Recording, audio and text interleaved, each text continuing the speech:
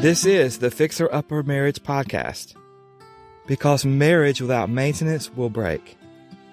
I am your happily married host, Jason Parham. Join the Fixer Upper Marriage class via live recording as we learn how to make marriage and love better.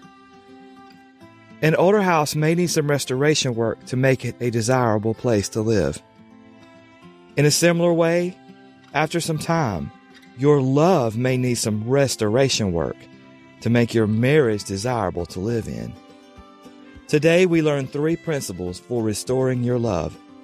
If you would like to follow along with the show notes, visit fixeruppermarriage.org/restore.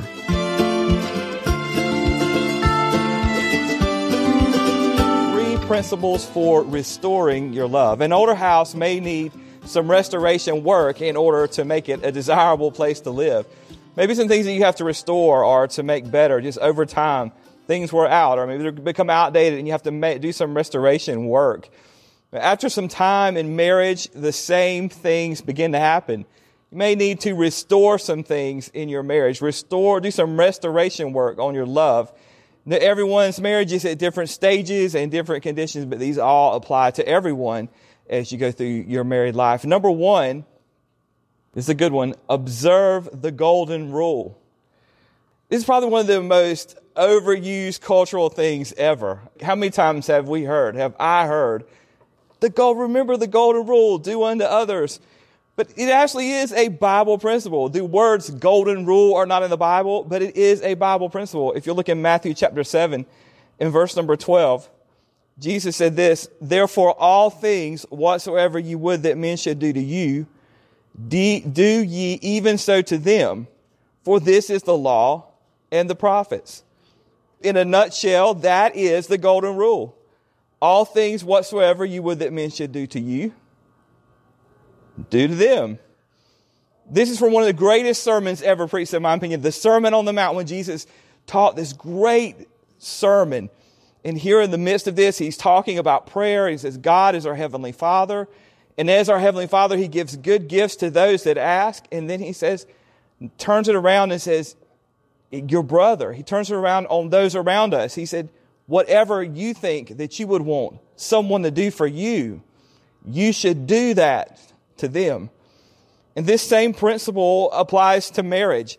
It transfers perfectly into the marriage relationship.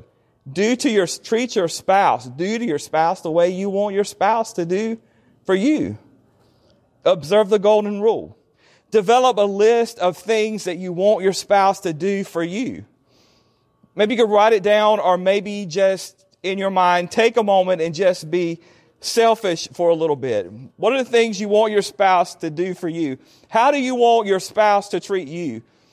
Maybe you write it down. Maybe just have a mental list in your mind. Most of the time, there are a lot of things that we come up with that our mate is not doing for us. We think they should be.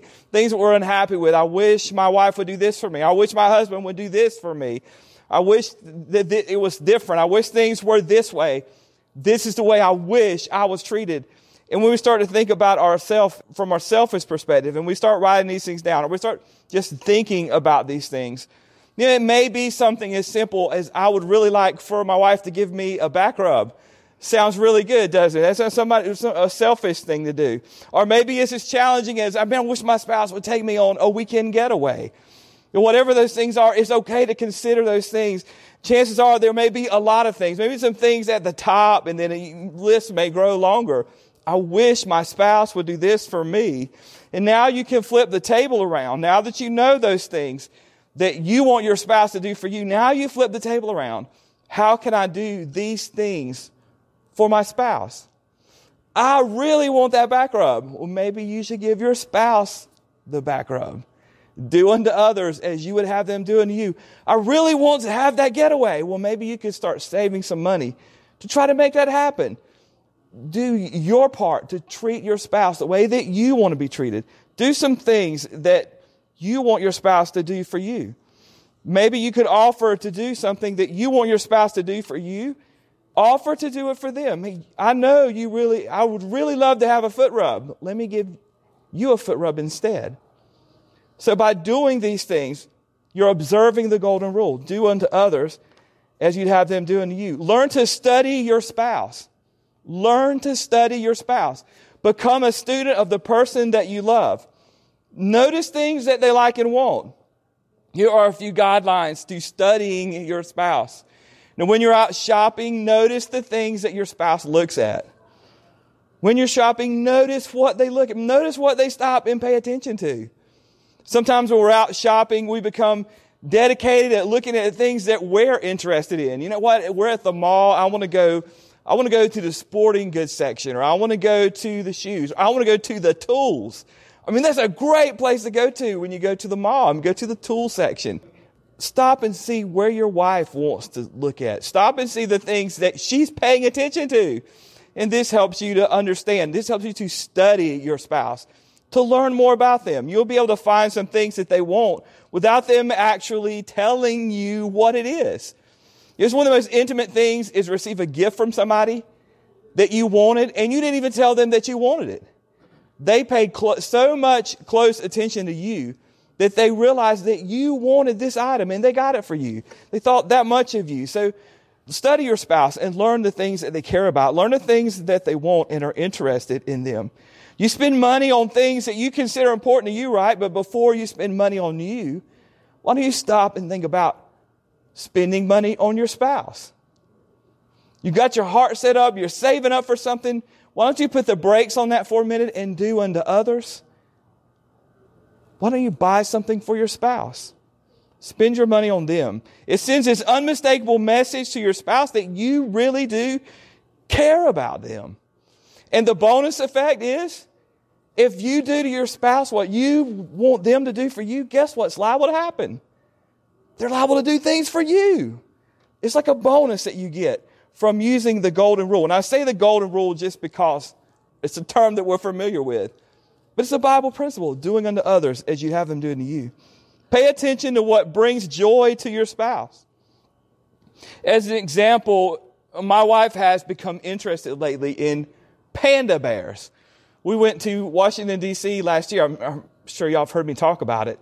But we went to the National Zoo, and they have 3 pandas at the National Zoo. They're amazing creatures to watch. I had no idea the way they were. They're actually kind of lazy creatures. I mean, just lay around and eat all the time. But they look so relaxing just the way they are. They're just laid back creatures. And my wife, she just fell in love with the panda bears. I mean, she videoed. We were all left. And where's Amber at? She's still looking at the pandas, watching every move they make and taking pictures, trying to get the perfect shot of them. But she just took an interest in pandas. And one day I was shopping with my 5-year-old. We're at the grocery store, and my 5-year-old sees a giant stuffed panda. Daddy, please get this panda for Mommy. So we bought this panda and took it home to Amber, and she absolutely loves it. She still has it on the bed. She keeps it on the bed with her. And sometimes she sleeps with this big panda bear in her bed. I wasn't big enough to sleep with. She has to have a panda bear in the bed with her. Notice what your spouse likes. Notice what brings him joy. That's a little thing. That panda bear didn't cost that much money at all. But it's something that brings your spouse joy. By studying them, you learn things about your spouse. And you're able to do things for them that maybe you could have otherwise done. Look for those things that bring them joy. It may be simpler than you think. Also, by just doing something special for your spouse, you can do things special for your spouse. It costs absolutely nothing. There's things you can do for your spouse that cost nothing. Guess what a back rub costs? If you do it for your spouse, nothing. You don't have to spend a dime. Isn't that great? And you make your spouse happy. Give them what they want. You don't just spend anything. There are things you can do. You can write a note or draw a picture or whatever you want to do to whatever sparks joy in your spouse's life. Pay attention to what brings them joy and bring that into their life. A couple of weeks ago, I presented the 6-second hug challenge. Y'all remember that? You hug your spouse and you count to 6. I actually tried this. We did it twice a day for an entire week. But it really helped our marriage. Come to find out that that's something that really brings joy to my wife. When I touch her in that way, when I just hold her with no ulterior motives, I just put my arms around her and it's just a embrace that we have and count to 6. It's something that lasts longer, not just like I'm hugging her and going, I got something else to do. I'm busy. It shows that I want to spend time with her, that I want to be with her. It does something meaningful. It helps your marriage. Find those things that make you feel connected in that way. Things that bring joy to your spouse, and do that for them. Do unto others as you'd have them do unto you. The golden rule. I've even decided to maybe try to implement that a little bit more in our marriage, to take the time to deliberately say, you know what? I'm home from work now. Let me put my arms around you. Let me give you a 6-second hug. I even say that to her sometimes. Come here, let me give you a 6-second hug. Let me put my arms around you for 6 seconds. And of course, she wants to hold on longer, right? It's been longer than 6 seconds. I got stuff to do. No.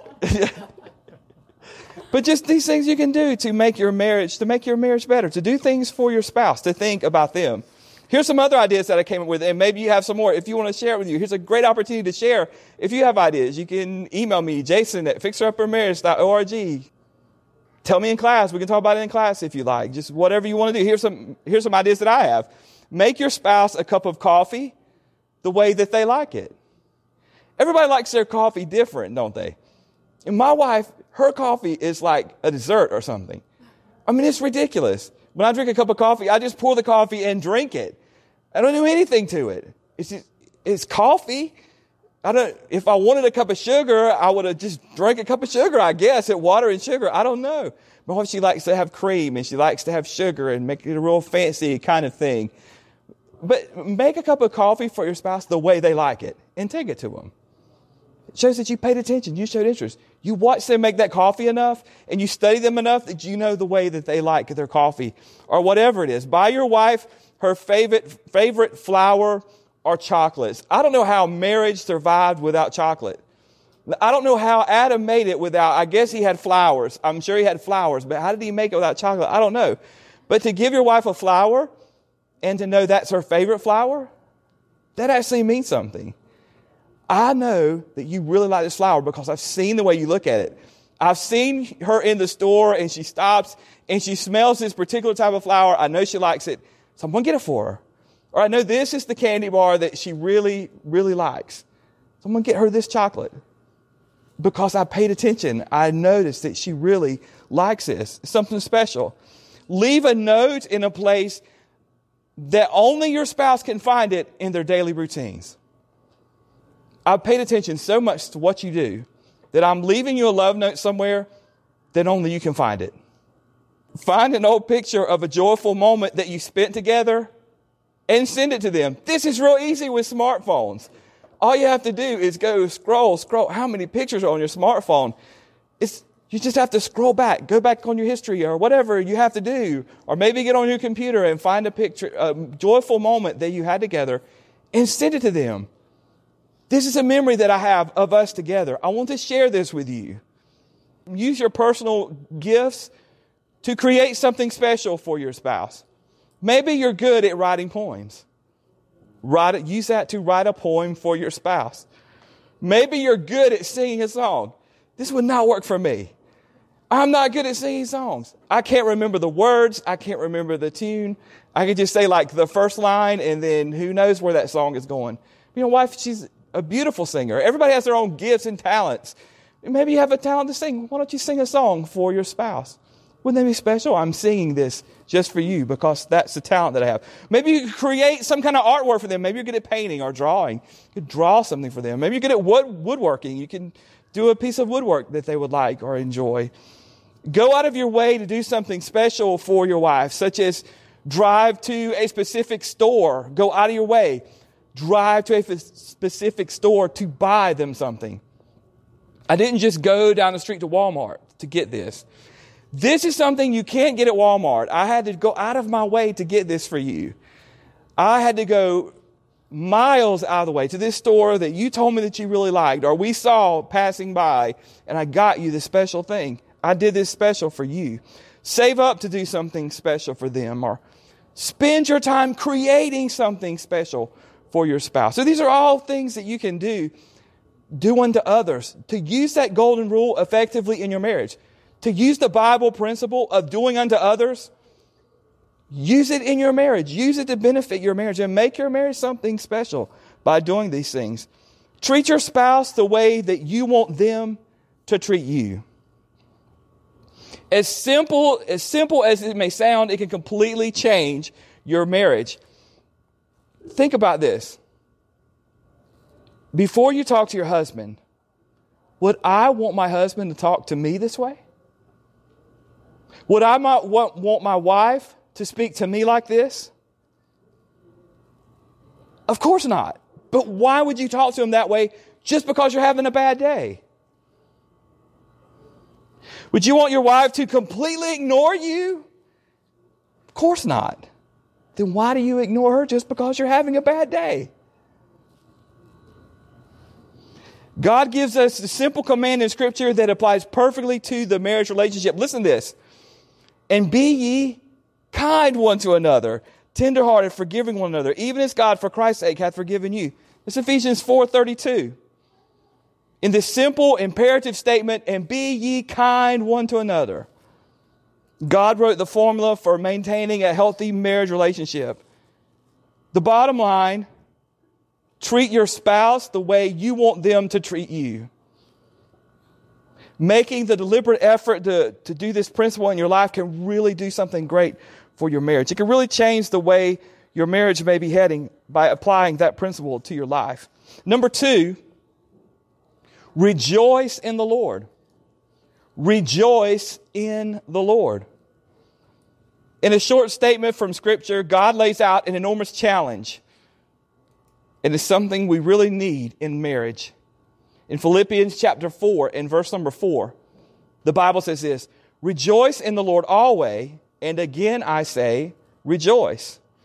According to Noah Webster's 1828 dictionary, which happens to be my favorite dictionary, rejoice means to experience joy and gladness in a high degree, to be exhilarated with lively and pleasurable sensations, to exult.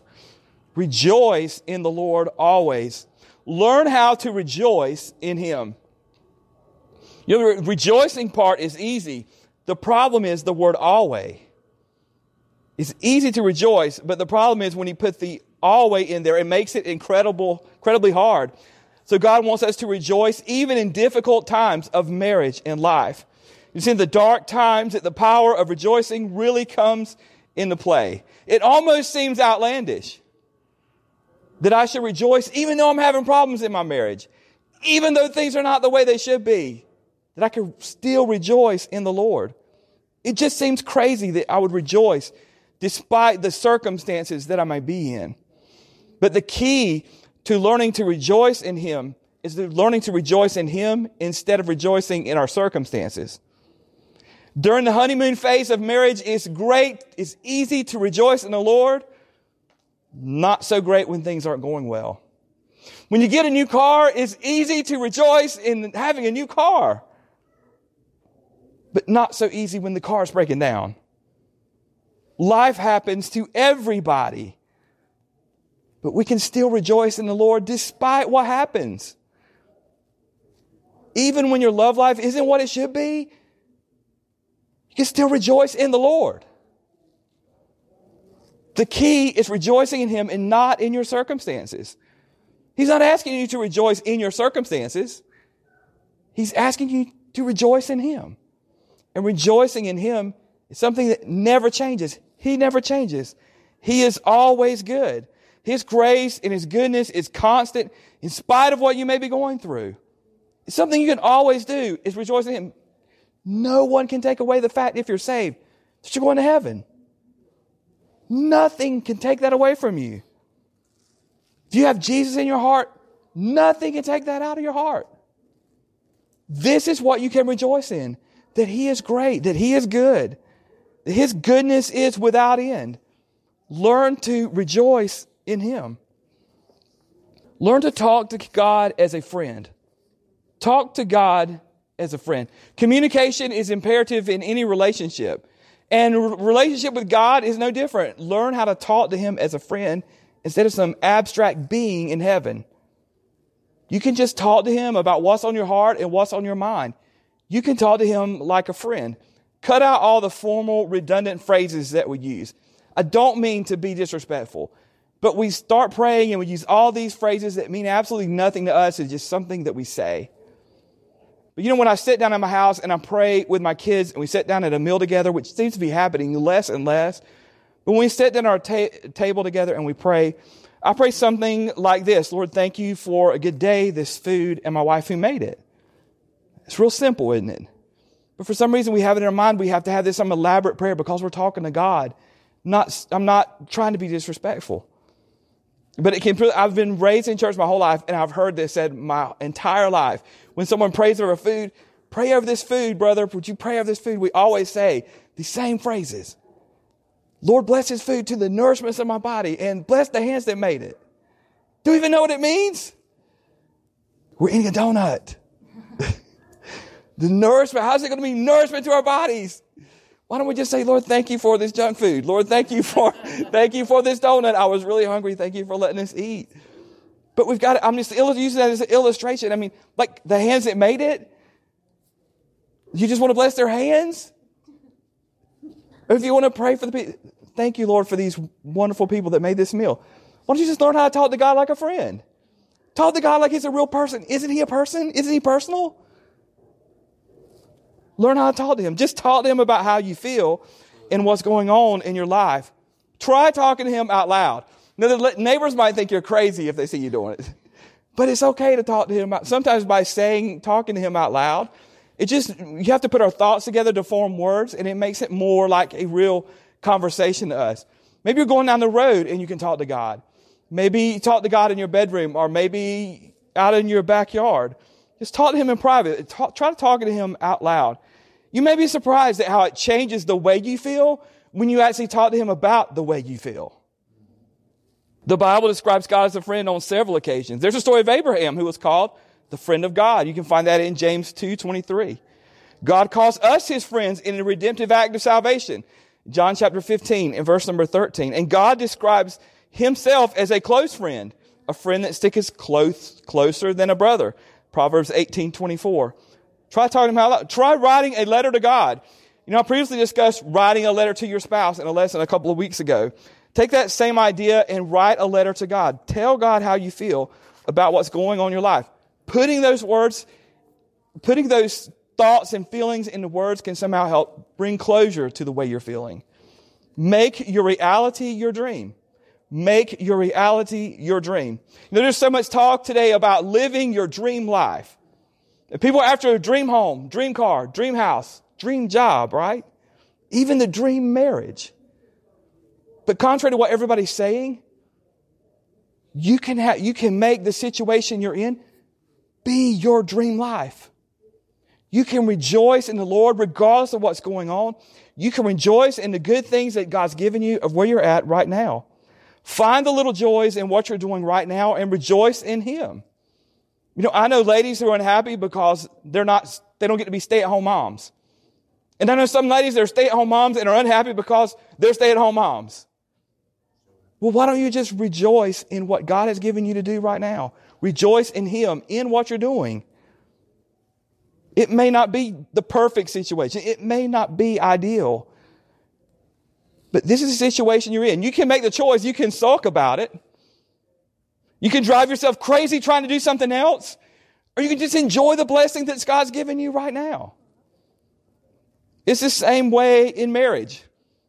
Even if you're not a princess living in a castle with this prince that does everything for you, you can rejoice in the Lord in the situation that you're in. You can have pleasure in the little things that God gives you to do. Learn how to enjoy the things that God has given you. The secret to enjoying life and marriage is to enjoy the opportunities that God has actually given you. Number 3, restore your love, take the road less taken. One of my favorite writers, Robert Frost, wrote a poem entitled The Road Less Taken. In fact, my little sister, she recited this as a school competition piece one time. And in the poem, he talks about the road splitting up, and he's sitting there trying to decide which way to go. And finally, he makes the decision to take the road that no one else hardly is taking.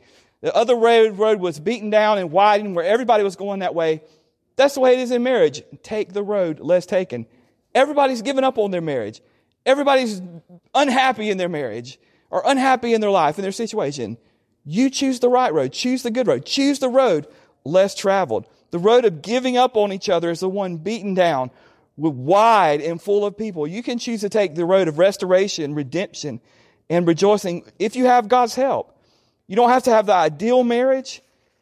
You just have to have each other. In summary, 3 principles for restoring your love. Number 1, observe the golden rule. Number 2, rejoice in the Lord. And number 3, take the road less taken. Thank you for listening to the Fixer Upper Marriage Podcast. If this podcast episode was helpful to you, consider sharing it with a friend. Remember that God has great things planned for your marriage, so don't miss it. All the time you say, don't miss it. Yes. You act like, don't miss it. That's don't right. miss it.